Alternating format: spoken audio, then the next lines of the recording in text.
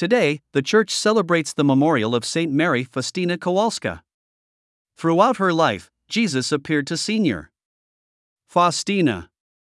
He asked her to become an apostle and secretary of His mercy, by writing down His messages of divine mercy for the world in her diary.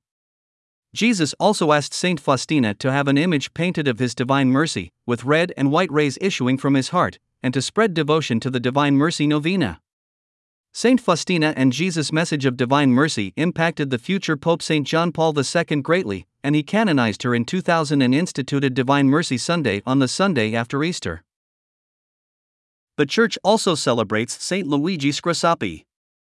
With other priests and a group of young teachers, he dedicated himself to educating poor and abandoned girls in the practical skills of sewing and embroidery, as well as in reading, writing, and arithmetic. 9 of these girls decided to take their vows as the first sisters of the Congregation of the Sisters of Providence, which Father Luigi founded in 1837. The congregation grew, and eventually he opened 12 houses of sisters.